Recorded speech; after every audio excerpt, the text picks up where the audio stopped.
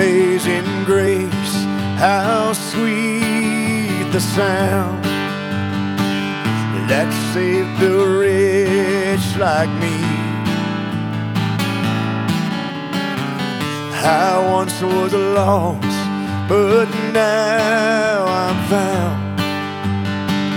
Was blind, but now I see. And I got a peaceful, easy feeling. I know He won't let me down, 'cause I'm already standing on solid ground.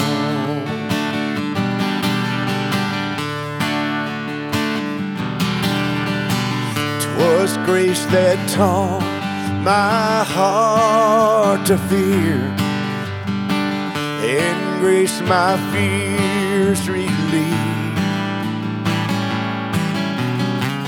How precious did that grace appear the hour I first believed. And I got a peaceful, easy feeling. I know He won't let me down, 'cause I'm already standing on solid ground.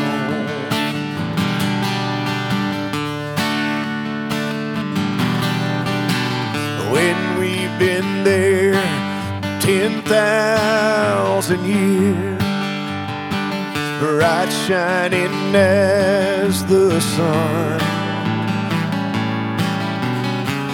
we've no less days to sing God's praise than when we first begun.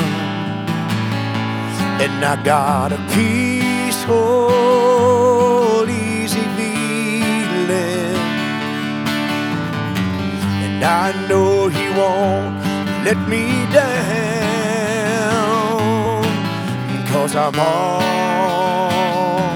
already standing. I'm already standing. Yes, I'm already standing on solid ground.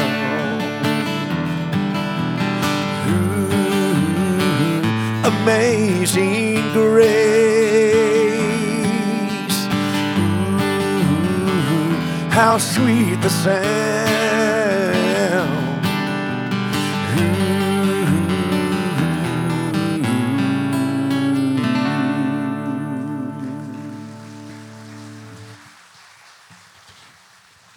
Well, good morning. Hope everyone is doing good this morning. I want to welcome you and thank you for joining us on Daylight Savings Sunday. So you guys, that's right, you get some extra Jesus dollars for being here on time, right, for that working out. I thought we voted against this. Didn't we outlaw Daylight Savings? No? Can somebody give me an update on that? No? Okay. All right, it's all good. Thank you for being here. I'm telling you, it is absolutely gorgeous outside, and it is an honor to have you here in this place. Whether you're joining us in the building or online, it's just fantastic to spend this time together. We've got a great service planned for you. Kat Seiler is preaching today, and she's got a great message for you. I'm telling you, it's incredible. You guys ready for a great Sunday? I invite you to be able to stand. And let's start the service off by praying the Lord's Prayer together. Let's do that. Our Father, who art in heaven, hallowed be thy name. Thy kingdom come, thy will be done on earth as it is in heaven. Give us this day our daily bread, and forgive us our trespasses, as we forgive those who trespass against us. And lead us not into temptation, but deliver us from evil. For thine is the kingdom, the power, and the glory forever. Amen. Heavenly Father, we love you, and we are so grateful for mornings like this where we can gather our hearts together. Lord, whether we're sitting in this building or whether we're watching online, it's amazing how your Spirit just can do a work inside of us. God, as the people of God gather, there is something powerful, something profound about your presence, where you know exactly what we're walking through. You know exactly what we need, and you are God. And so, Lord, we just set those things down today, whether they're little or whether they're large. God, I know you have an understanding that brings bearing on all of them, but today we focus on you. And God, we know that there's something about today that you're going to teach us something new. You're going to prepare our hearts, and you're going to draw us close. And so I pray that that work would be done. God, we love you. We trust you. And it's in the name of your Son, Jesus, we pray. Amen. Well, good morning. Man, we're so glad you guys are here today. I called the 9 o'clock service our responsible service. So you guys are the ones that are here. You made it. Great job. But we're so glad you guys are here. Before we get started in our time of singing, I just wanted to encourage you guys with something that I heard recently, that when we love something or when we find joy in something, the natural response, kind of the bubbling up of that, is praise and sharing. So, like, for example, I love my mother-in-law's chocolate cake. And so every time I take a bite of that cake, I'm like, oh man, this is so good. But also I want to tell other people about it and tell them, like, man, like I'm telling all of you guys, my mother-in-law's chocolate cake is incredible, right? And that's exactly what worship is when we're confronted with these truths about who God is and what he's done for us. Our natural response should be to praise and to share that with others. And I think corporate worship, singing together on a Sunday morning, is such an excellent opportunity for us to blend both of those things together, to praise him, but also to lift that up with the people around us and share in that joy and that love. So I just encourage you to, as we sing these things about God, about who he is and what he's done, that you tap into that joy and that love and that adoration for him and just let that overflow into song. Amen?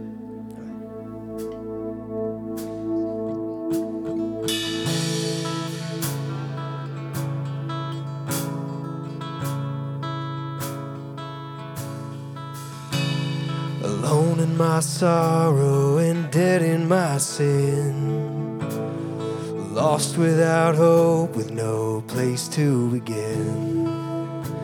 Your love made a way to let mercy come in. When death was arrested and my life began, and ash was redeemed, only beauty remains. My orphaned heart was given a name. My mourning grew quiet, my feet rose to dance. When death was arrested and my life began. Oh, your grace so free washes over me. You have made me new, now life begins with you. It's your endless love pouring down on us. You have made us new, now life begins with you. Released from my chains, I'm a prisoner no more. My shame was a ransom. He canceled my debt, he called me his friend. When death was arrested and my life began. Oh, your grace so free is over me. You have made me new, now life begins with you. It's your endless love pouring down on us. You have made us new, now life begins with you. Our Savior displayed on a criminal's cross. Darkness rejoiced as though heaven had lost. But then Jesus arose with our freedom in hand. That's when death was arrested and my life began.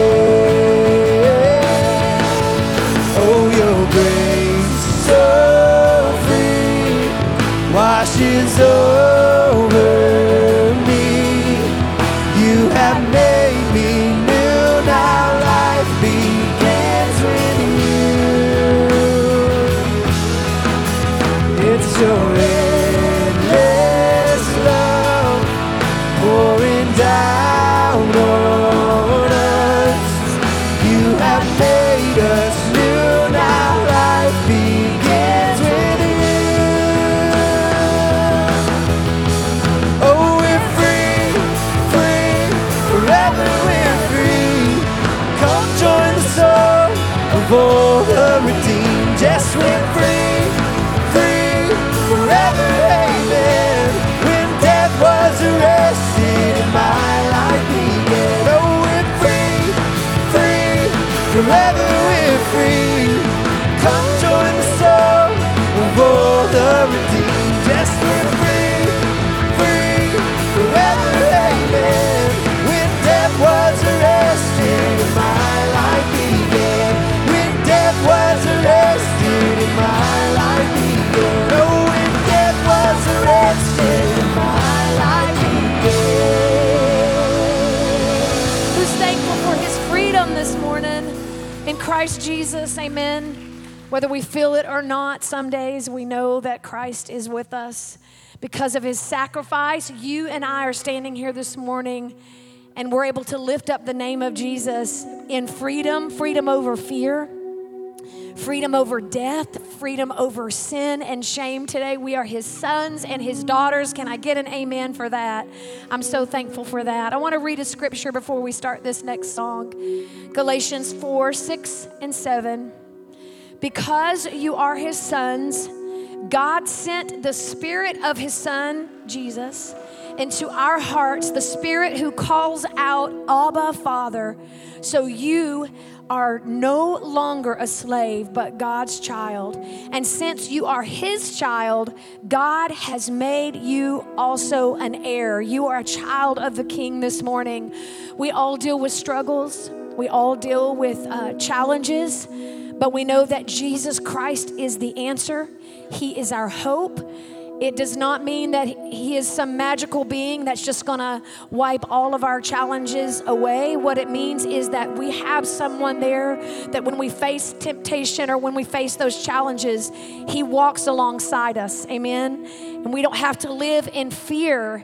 Freedom, it references something that means that you have to be in bondage. If you're set free of something, it means that there was first that bondage. And so Christ is the one today that sets us free. As we sing this next beautiful song, I just encourage you to listen to the words.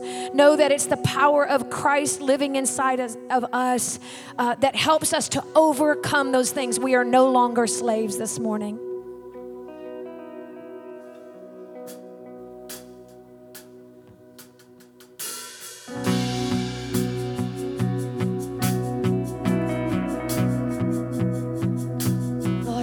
This morning, we just invite you into our hearts today. Do a work in us. You unravel me with a melody. You surround me with a song of deliverance from my enemies till all my fears are gone. I'm no longer a slave to fear. I am a child of God. Yes, I am.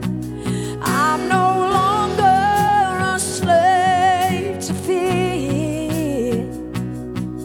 I am a child of God.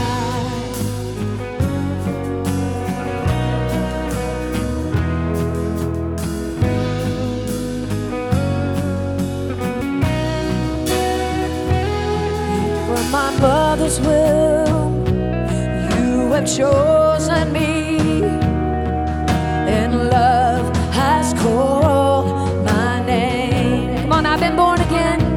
I've been born again into your family. Your blood flows through my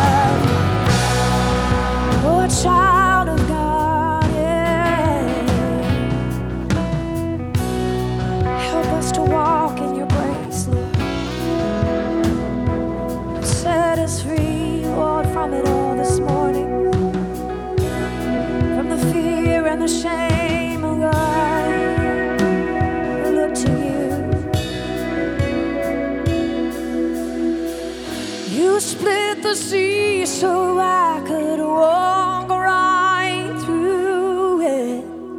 My fears were drowned in perfect love. His love, you rescued me so I could stand and sing. I am a child of God. Let's sing that chorus. I'm no longer a slave to fear. I am a child. Oh, now believe it. I'm no longer a slave. Oh, I am a child. Sing it again. I'm no longer a slave to fear. I am a child of God. I am a child. Oh, I am a child. One more time, I am your child, God. Lord, thank you so much for just being here, for your presence being so real and so close to us today.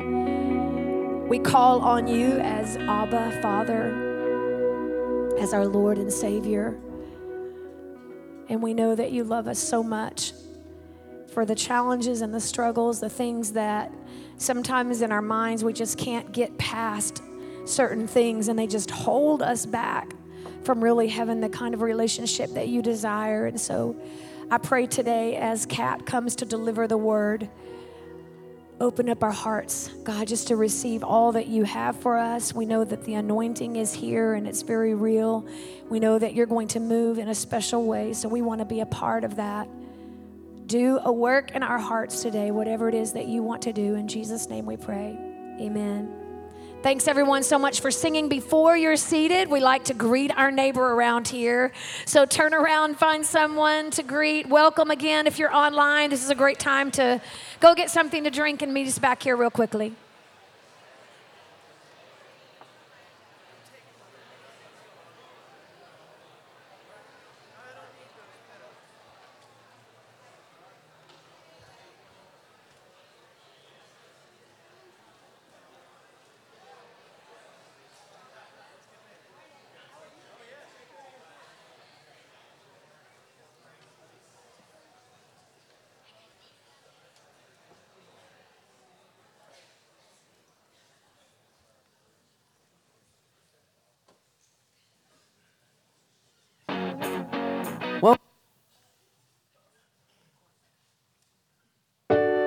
People matter to God, every single one of them. Jesus was born for people, lived for people, died for people, conquered sin and death for people. As we prepare to celebrate Easter, it's time to let people know this day is for them. This is our calling, our commission. The power of the resurrection has changed our lives, but it's not meant to stop there.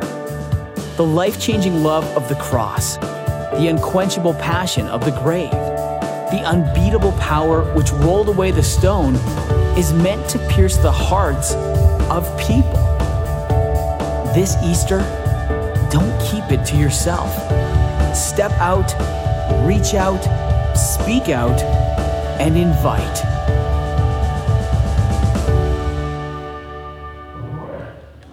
Everybody's doing good this morning. I want to welcome you and thank you for joining us today on this beautiful Sunday morning. My name is Scott Verno, and I'm the lead pastor here at Community Life, and it is an honor to have you in this space or to have you joining us online. We're excited about Easter. I believe it's April 9th. We're going to have 4 services this year, though. We're going to add a Saturday night service to try and spread the crowds out a little bit because it's always chaos, right? So we're going to have lots of options, lots of opportunities for you to be able to attend, and we're just looking forward to that being an amazing, awesome Sunday as that's coming up. Let me tell you a little bit about Community Life. So here at Community Life, we love God, we love our neighbor, and we believe that our mission is to connect people to Jesus because we believe that Jesus is the source of life. And our hope is that when you discover the source of life, that you will do everything you can to share that source of life with all of those that are around you, because we believe that Jesus has something to say about every single thing that you're walking through. And so if there's anything we can do for you as a church to walk alongside you, I pray that you please give us an opportunity to be able to do that. So a couple quick announcements today. The first one is about Vacation Bible School. So Kristen opened up registration about a week and a half, maybe 2 weeks ago, and she already has over 500 children registered. Yeah, that's a woohoo moment unless you've not registered. So the max is 700. Preschool is already full. So if you have preschoolers and they're not registered, make sure that you go ahead and get them on the waiting list. That list will open up and she'll find more space because that's just what Kristen does. So if you want to register your children, there's 2 QR codes on the seat in front of you, or if you're online, it's on the screen. The QR code to the left is an active QR code. It'll take you to all things that are coming up in community life, and you can go ahead and register that way. So make sure that you go ahead and get signed up for that. Also, ladies, if you're looking for a way to connect, we have our IF gathering coming up really soon. And so we have a group of ladies out in the lobby and outside that are going to be able to help connect and get you hooked up with that. And then 2 neat things that we're doing, starting 2 new interest groups. So if one of our keywords is connection, we're trying to find those ways for you to make those entry points into getting to know and to build community. We have a paddleboarders group and a motorcycle riders group coming up. So if you fit into either one of those categories, we're not going to ride motorcycles while paddleboarding, but anyways, there's 2 groups. Stop out in the lobby, check them out. It's just going to be a lot of fun, all the cool things that are going on, but it just gives you a way to get to know some other folks and start to build that community. Amen? All right. So we are in this series, our Easter series, called Amazing Grace.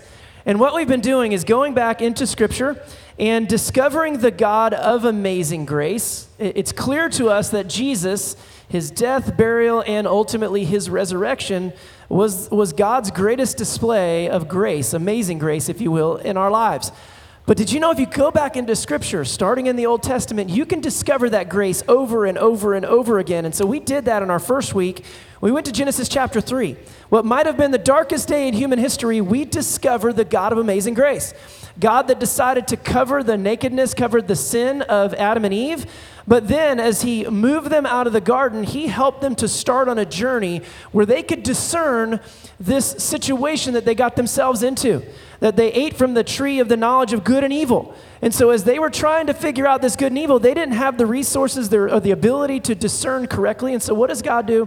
He starts them on this journey to process and live rightly in that. And so you see that grace start. For me, that was the beginning of the journey to the cross. And so that was Adam and Eve. And then last week we talked about Abraham and Isaac. When God reaches out to Abraham and says, I want you to take that most important thing that you have and I want you to give it to me. And so through this process of preparing his son for this sacrifice, God intervenes and says, I'm going to be the one that provides. And so we learn about Jehovah Jireh, the Lord God, our provider, and we discover the ultimate form of grace in Genesis chapter 22, which was a foreshadowing of the passion of the Christ. If you go back and you read Genesis 22 and you think of the story of Jesus on the way to the cross, you will see so many different similarities, and we discover in Genesis 22 amazing grace. And so today, we have a special treat for you. Kat Seiler is going to be preaching. Will you guys give her a round of applause as she comes up? Kat is our director of discipleship ministries, and so she has the challenge today of bridging the 2,000 years between Abraham and Isaac and getting us to John and Jesus in Matthew chapter 3. Is that right? Yeah, that's right. Yeah, and one more thing I need to say. Like some of y'all are looking at this podium and you think like I'm giving her a smaller podium because, you know, I'm the senior pastor and she's not. Here's the deal. If I made her preach behind that one, she'd have had to stand on a box. So Kat has her own podium and you'll go wherever you want, right? I do. It rolls. That's good. It's on wheels. It's great. So she'll show up and preach wherever you want her to preach. Amen? Amen. Kat, get after it. This is an awesome sermon, y'all. Get ready. All right. So, 2,000 years. 2,000 years since the story that we talked about last week. 2,000 years, God's people have been trying to figure this thing out. There's been kingdoms that have risen, kingdoms that have fallen. God's people have started understanding, and then they run away. God's people kept trying to get it, and then they kept missing it. And the whole time, God was with them. He brought them out of slavery, and he was with them in slavery.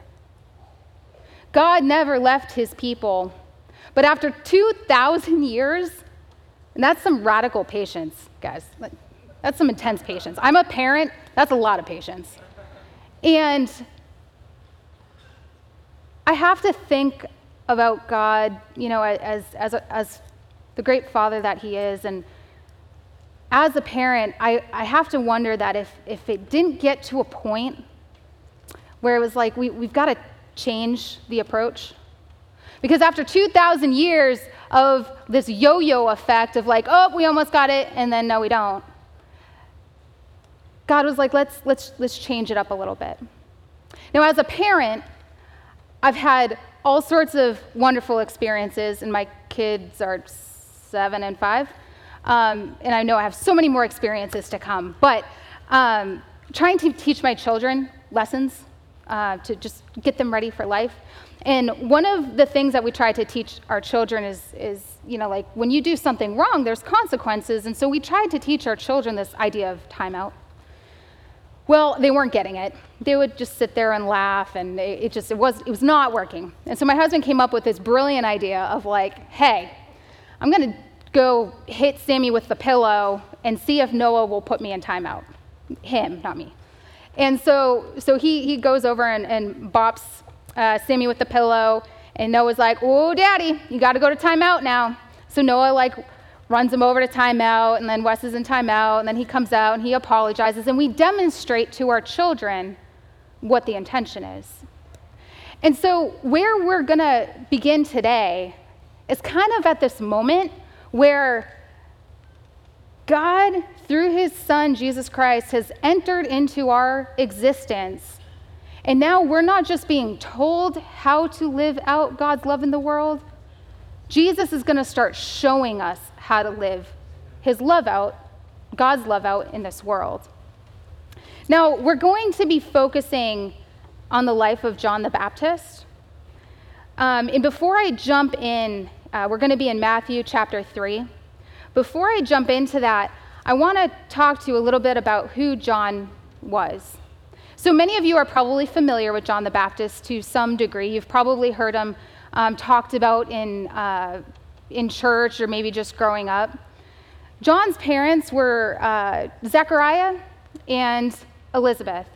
Zechariah was a devout priest, and we get a story in Scripture that tells us about before John is even born, this encounter that Zechariah has with an angel. And if you haven't read it, you need to go back and look at it, because it really kind of has our humanity on full display, because Elizabeth was barren, and they wanted a child deeply. And so Zechariah is in the temple, and he has this encounter with an angel, and the angel's like, hey, Zechariah, God has heard your call. He has heard the call of your heart, and we are going to bless you with a child. And not only are we going to bless you with a child, but this child is going to go and do amazing things. He's going to fulfill a prophecy from 700 years ago and be the one who paves the path for the Messiah. And so naturally, in true human fashion, Zechariah's like, yeah, right. And the angel's like, no, I'm serious. This is actually going to happen. And then Zechariah ends up going mute, and he's not able to speak until the day of his son's birth, just in time to bestow the name of John on his child.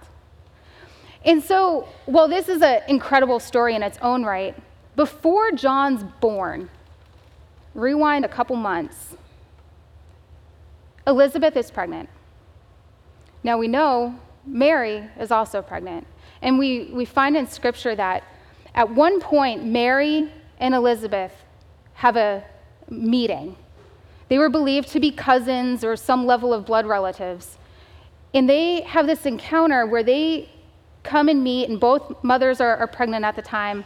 And within Elizabeth, John leaps because he senses the very presence of Jesus within Mary before they're even born. And so we see this beautiful connection between these two key characters in our faith story having this deep-rooted connection before they've even entered the world. Now the angel, when she was talking to Zechariah, made it very clear that John was going to be fulfilling this prophecy and he was going to do great things. After the birth of both children, John and Jesus, we don't learn a whole lot about what took place during their early lives. Really, what we see is once they hit their 30s and on, that's when we start to find out about their ministries and all that. So there's a lot of unknown. We do know that John, likely his parents, passed away early because they were so far along in their years. Some scholars believe that John went on to study with a group known as the Essenes. Some scholars may debate that, but what we do know is that he went and studied and drew closer to God.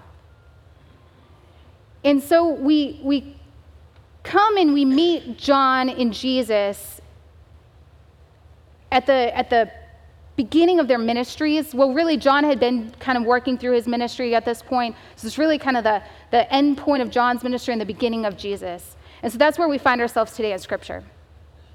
So in Matthew chapter 3, verse 1, in those days, John the Baptist appeared in the wilderness of Judea, proclaiming, "Repent, for the kingdom of heaven has come near. This is the one of whom the prophet Isaiah spoke, when he said, 'The voice of one crying out in the wilderness, prepare the way of the Lord, make his paths straight.' Now John wore clothing of camel's hair with leather belts around his waist, and his food was locusts and wild honey." The exact prophecy that we're referencing here is found in Isaiah chapter 40, verse 3. So if you ever want to go and look at that, and there's a lot more to the prophecy, but this is the piece that Matthew pulls out for us. Now, what I like about this part of the story is we get a glimpse of who John has become. Now, John didn't look like everybody else. He was wearing camel hair, leather belt. He was bold. He was sharing his message. He was living into that prophecy of crying out. He wanted the people to know what he was there to do, the message that he was there to give. He was starting to teach people the importance of readying their hearts for who was to come next. You see, John was different, a little unusual, and when I started kind of wrestling through this, I was working with Pastor Scott on trying to figure out a good way to make a modern day comparison for you all. And Pastor Scott and I started talking about the Asbury revival. And I don't know how many of you actually heard about it or followed it, but it was this incredible situation that took place where a few college students gathered together to have a worship service, and it just continued and continued and continued. Over the course of 2 weeks, estimates are in that anywhere between 40 to 50,000 people came through that small town just to have a small experience of what was going on there. And that revival has not stopped there. It has boiled over into other campuses. And what I will tell you is that this past week, I was at a conference in Orlando. About 5,000 different people came together to talk about the state of the church, global church, where things are at, what discipleship looks like today, where we need to take it. People from all sorts of different countries. It was incredible. And one of the keynote speakers got up on stage and he started talking about this revival that was taking place. And you see, Asbury has taken a lot of flack. There's been a lot of criticism about how it's gone down, things that have been said, maybe who's been doing certain things. And the person who was up on stage for this particular session said, "You know what? It's not perfect, but it's something. It's something. And in the world and where we are at today, that something matters. Because people are hungry, and they're hungry for hope." And so I think there is a beautiful comparison here with John. Because John was speaking a message of hope to a people who had been waiting for 2,000 years. And yeah, he wasn't perfect. Yeah, he was a little odd. Maybe he wasn't exactly what people had expected this person who was going to fulfill this prophecy to look like. But you know what? People were listening, and lives were starting to change. In verse 5, it goes on to say, "Then the people of Jerusalem and all of Judea were going out to him and all the region along the Jordan, and they were baptized by him in the river Jordan, confessing their sins." This is the epicenter of not just commerce, not just religious pilgrimage, but this is the epicenter of so many significant points in our faith journey. And there's an entire additional sermon that we could talk about just that, but just know that this place is not chosen by mistake. In verse 7, it goes on. "But when he saw many Pharisees and Sadducees coming for baptism, he said to them, 'You brood of vipers, who warned you to flee from the wrath to come? Bear fruit worthy of repentance. Do not presume to say to yourselves, we have Abraham as our ancestor. For I tell you, God is able from these stones to raise up children to Abraham. Even now, the axe is lying at the root of the tree. Every tree, therefore, that does not bear good fruit is cut down and thrown into the fire.'" You see, all these different people are starting to gather, thousands upon thousands, to listen to John's message, to include Pharisees and Sadducees. And in front of all of these people, John is bold enough to call them out and say, "You may be welcome here, but know this. Just because you carry the name of Abraham does not mean you are entitled to what is to come. Look at the fruits of your life. What has been the outflow of the life that you have lived? If you are not producing relationships, you're not living into these situations in your life that are reflecting God, then you've missed the point." And so John has essentially put the Pharisees and Sadducees on notice.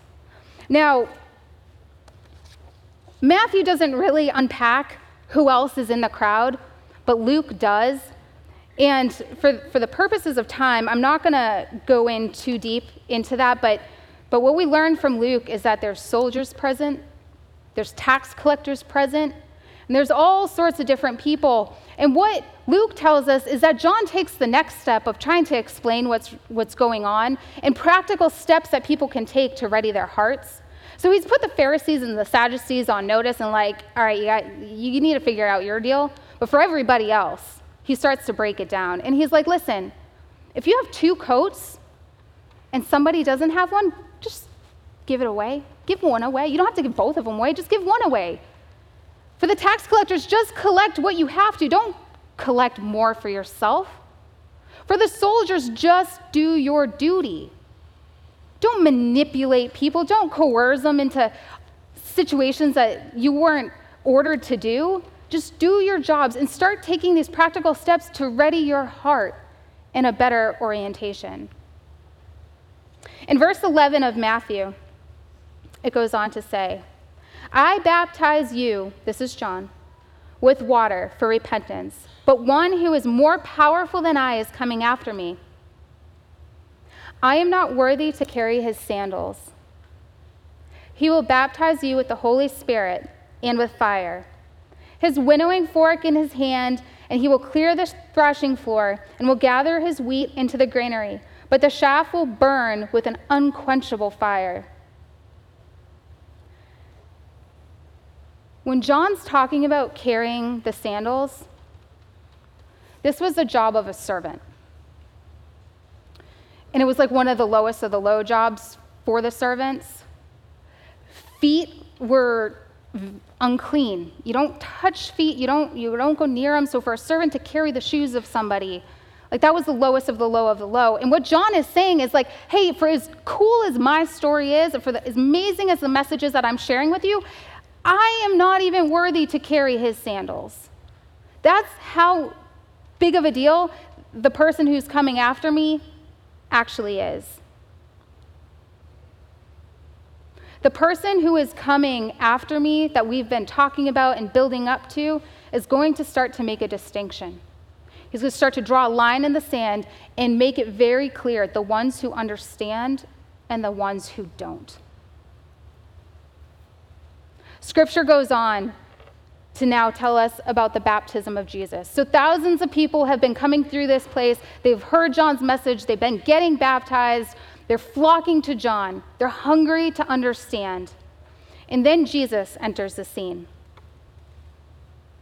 Verse 13, then Jesus came from Galilee to John at the Jordan to be baptized by him.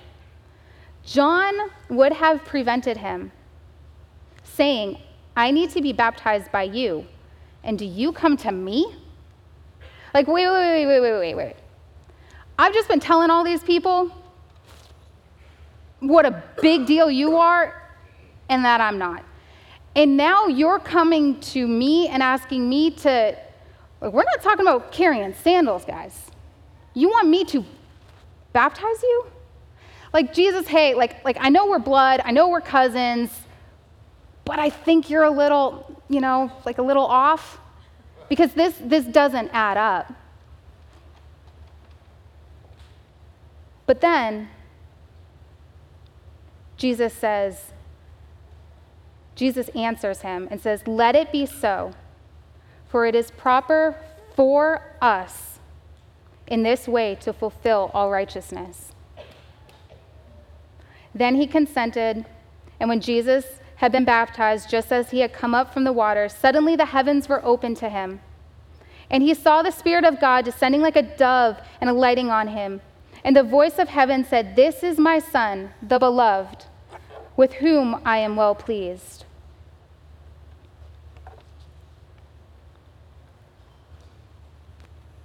For us. You see, this part of Scripture, while it's so known, and there's nothing wrong with it, but we jump to the fact that the Trinity is present here, and it's this beautiful moment where God the Father is speaking down, the Holy Spirit is descending, and the Son of God is present, all at the same time. This powerful, powerful moment in our faith story. We know that because of the things that John has done, that we have this beautiful fulfilling of prophecy. We have this fulfilling of all the promises that had come before. And while all of that is significant and important, the piece that jumped out at me and that I could not stop wrestling with is why Jesus said, for us. You see, Jesus could have just come into that moment and said, hey, I got this, I'm going to go dunk myself. I mean, that would have been a little weird, but he didn't necessarily have to include John. You see, John had his story. John had a story that had started 700 years earlier that he was fulfilling. He had his mission, and he was doing his job just fine. And John knew it. But then Jesus comes into the equation and says, you know what, John? I have something more for you. I have something more for you. You see, Jesus offered John the gift of grace. Jesus showed John love by extending an invitation into his story. On his own, John wasn't worthy. Y'all, he acknowledges it himself. He's like, I can't carry his sandals. But with Jesus, John discovers a purpose in God's greater story beyond what he could have ever imagined. And I love how this is such the point in Scripture where we start to see this shift. No longer is God just giving us instructions and we're trying to figure it out.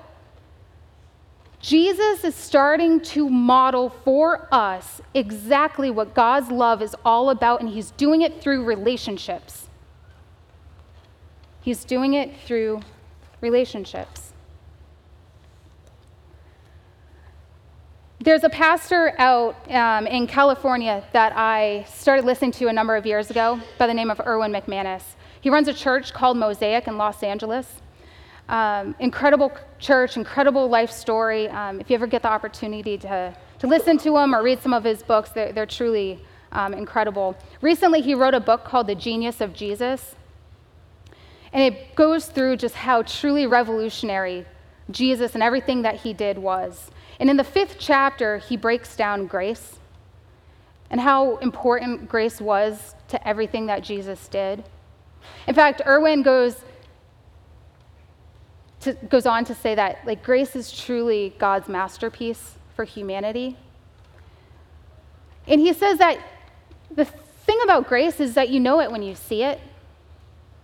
And at first I was like, yeah, sure. Like I can get behind that. I can see that. Like if I start looking back at my life, there's these little moments where I'm like, yeah, I could see, my mom showed me some grace when I probably, didn't deserve it. And there's moments when I, extended grace to my cousin even though I probably didn't need to.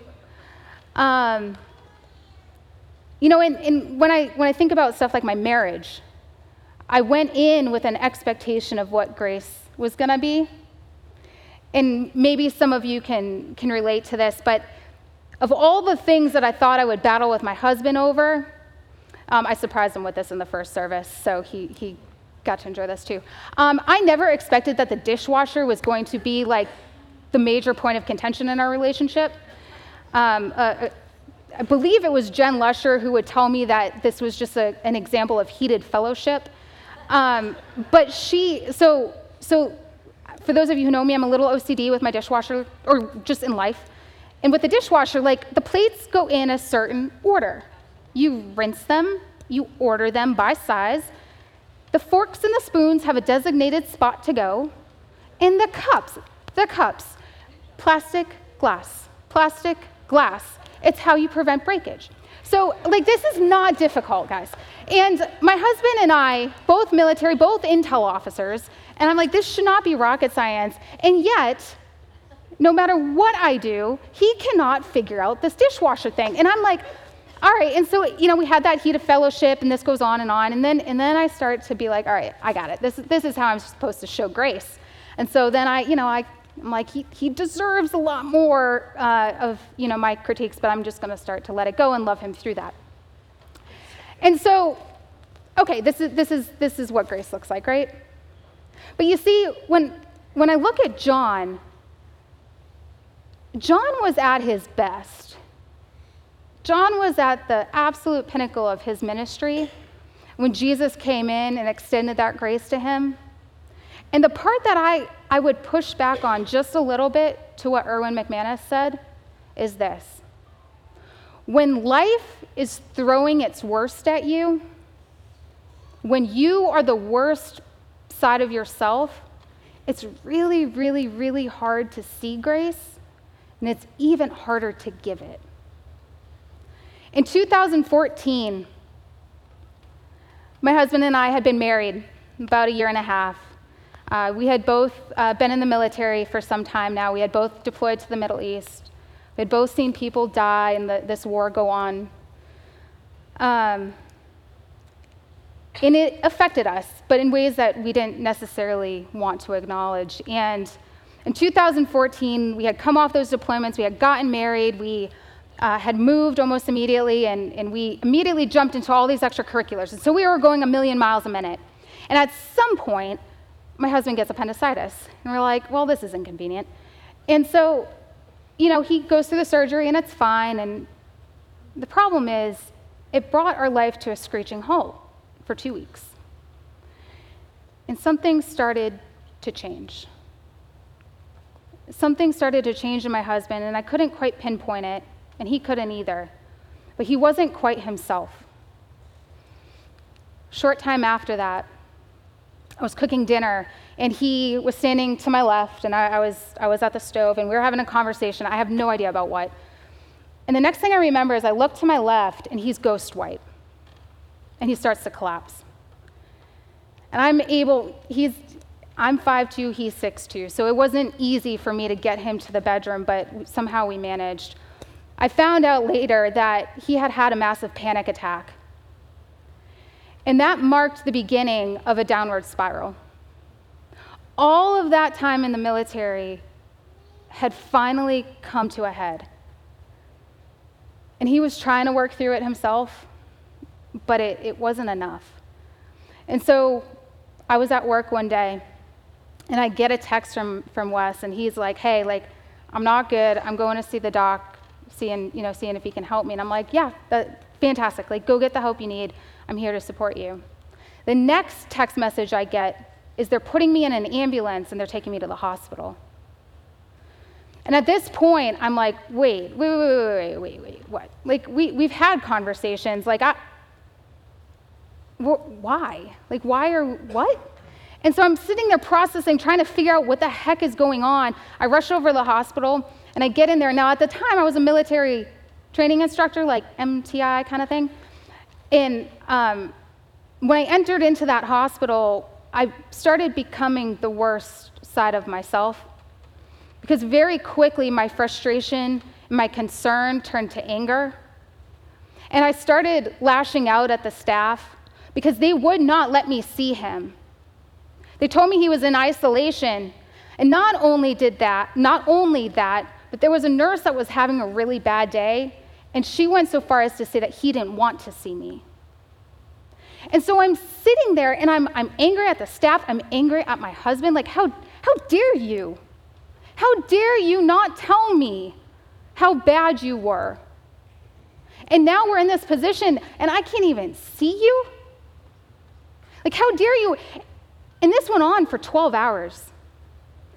No answers, me sitting there. And I remember people came to try to help, and that was appreciated. But I was so mad, and that anger turned to God. Because, guys, I had my story. I had my life that was about to start. I had just started in my marriage. So why, God, would you do this now? Well, right about that moment, the shift was changing, and a nurse came out and said, hey, listen, I am not supposed to do this, and I'm not advocating to break rules.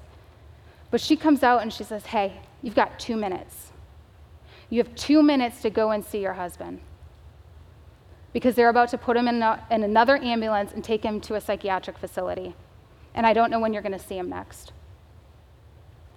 And so as I'm walking down the hallway, I have running through my mind a million things that I want to say to him because of what he has now done to our relationship. And I was so mad. I was truly, in that moment, the worst side of myself. And you know what? Right before I walked into that room, I felt something start to shift in my heart. And when I walked in and I saw him laying there on the bed, broken, I told him 2 things. And there wasn't much else I could find words for. I told him I loved him, and I told him I forgave him. And the only thing he responded with was, I've been asking to see you since I got here. They took him in the ambulance. He went on to the psychiatric facility, and they got him the help that he needed. And he was only there for a very short time, but his therapy and getting him well took several months after that. And you know how I was telling you how angry I was? Part of the reason I was so angry was because at that moment, I was around 6 weeks pregnant with our first daughter. And so not only was I angry about like what he was doing to our life, but I was like, you have so much to live for because you have a child on the way. Over the next several months, God started to work in our lives in incredible ways to rewrite our understanding of grace and what it meant. Grace became very, very real for us. Now, some of you who have been married or know people may know those like kind of prerequisites to getting married. Those silly conversations you have out of the gate saying like, hey, we can get married, but.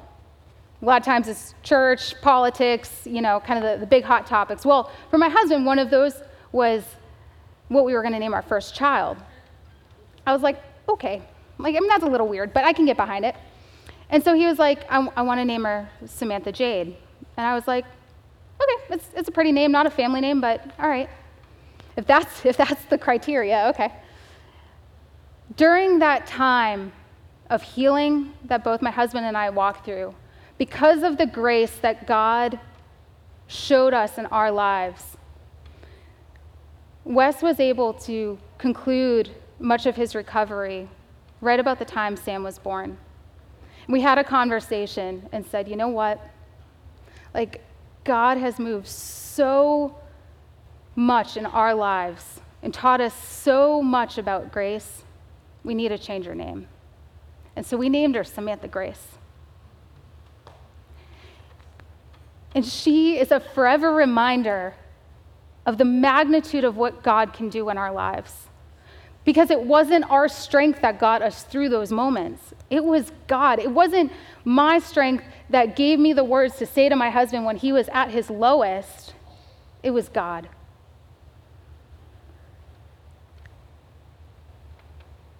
As the band comes out here in a moment, we're going to be up front for prayer. And we invite you.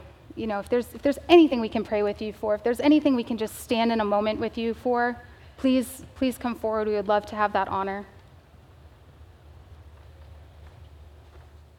In the coming weeks, we're going to look at examples of how Jesus models grace. It started here at the baptism, but he goes on to reach into these lives of people who never would have been given the opportunity to not just reach into their lives, but demonstrate true love, grace, and transformation and the power that it can have.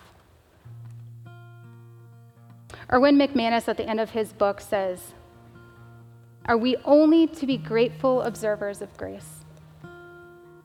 Or can I come to know God and become an elegant expression of his grace?" You see, Jesus coming to us, God entering into humanity, was a father getting down on his knees with his child and saying, "Let me show you. Let me show you what my love looks like." So I encourage you, look at your lives.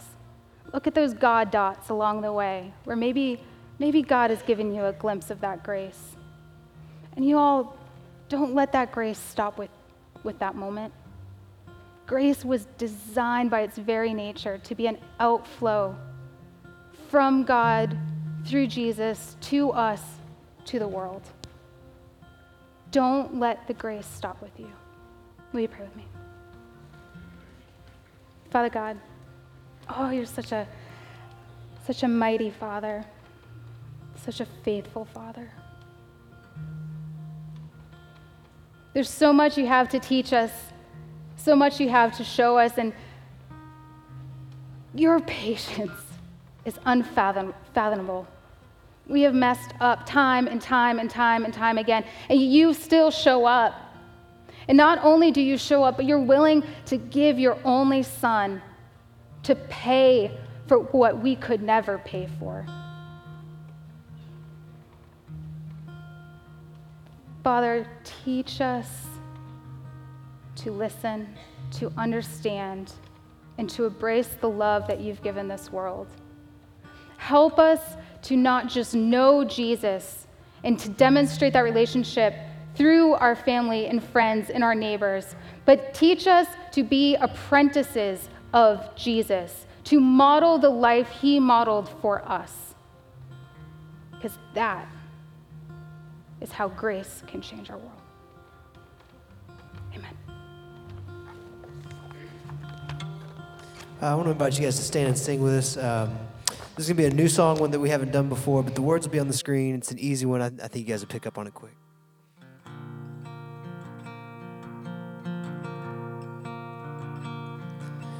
You met me at my lowest moment. You saw me at my very worst. When I expected disappointment, love was all I heard.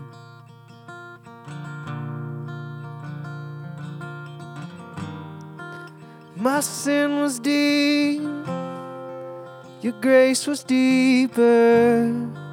My shame was wide, your arms were wider. My guilt was great, your love was greater still. You ran to me when I was naked. You clothed me in your righteousness. You pulled me from the depths of darkness and into your light again. Oh, into your light again. My sin was deep, your grace was deeper. My shame was wide, your arms were wider. My guilt was great, your love was greater still. Oh, your love, your love. My sin was deep, your grace was deeper. My shame was wide, your arms were wider. My guilt was great, your love was greater still.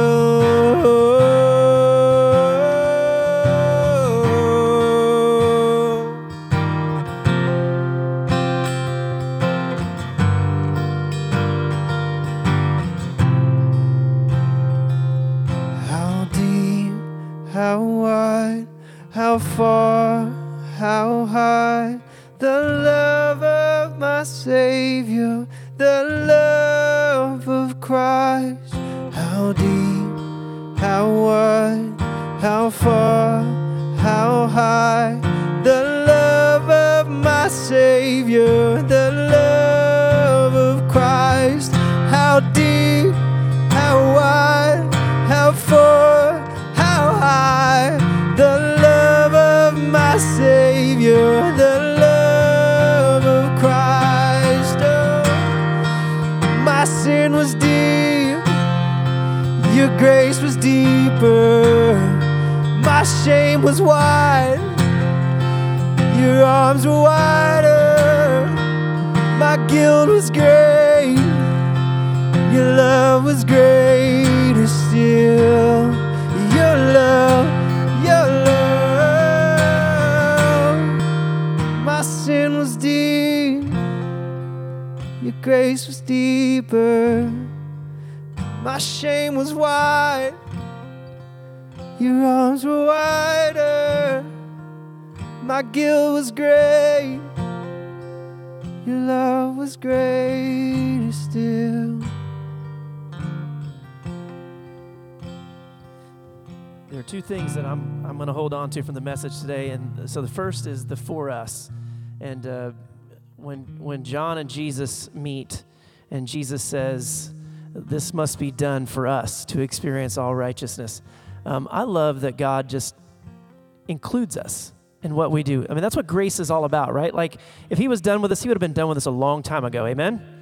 And so you see in this picture God taking John's story and making it so much more, and that's exactly what he does for us, that for us moment. I think that's so profound. We talked about this scripture a ton, and I didn't even see any of that. That was something way outside of the stuff that we talked about. The second thing is this, is that we need another interest group at this church, and it's about how to appropriately load a dishwasher. Because God is a God of order, and we know that it goes glass, plastic, knives upside down. Right? You guys all know what I'm talking about? And this is very clear. We need to work this out. This is part of Marriage Counseling 101. Okay, so we can get this all worked out. But thank you guys for being here. And, it is not easy to get up and to preach and to share part of your story like that. And can we give Kat a big round of applause? Just so incredible. She's the hardest working communicator I've ever met in my life. And so she's been working super hard and busy all week long doing the rest of her stuff. Would you join me in prayer? Heavenly Father, we love you. And as we go from this place, God, I pray that you would lead us, guide us, and allow your Spirit to just do something profound in our lives this week. Give us one of those for us moments where we see you taking our story and utilizing it to be a part of the greater story. God, that's how you repurpose, if you will. That's how you transform our lives so that we can be an example to this world. A father that is showing their son, showing their daughter how to live. God, transform us and allow us to be those people. God, we love you, we trust you, and it's in Jesus' name we pray. Amen. And if you're new with us today or you want to find out more about the church, we'll be in the Next Steps room. Would love to see you. Have a wonderful week.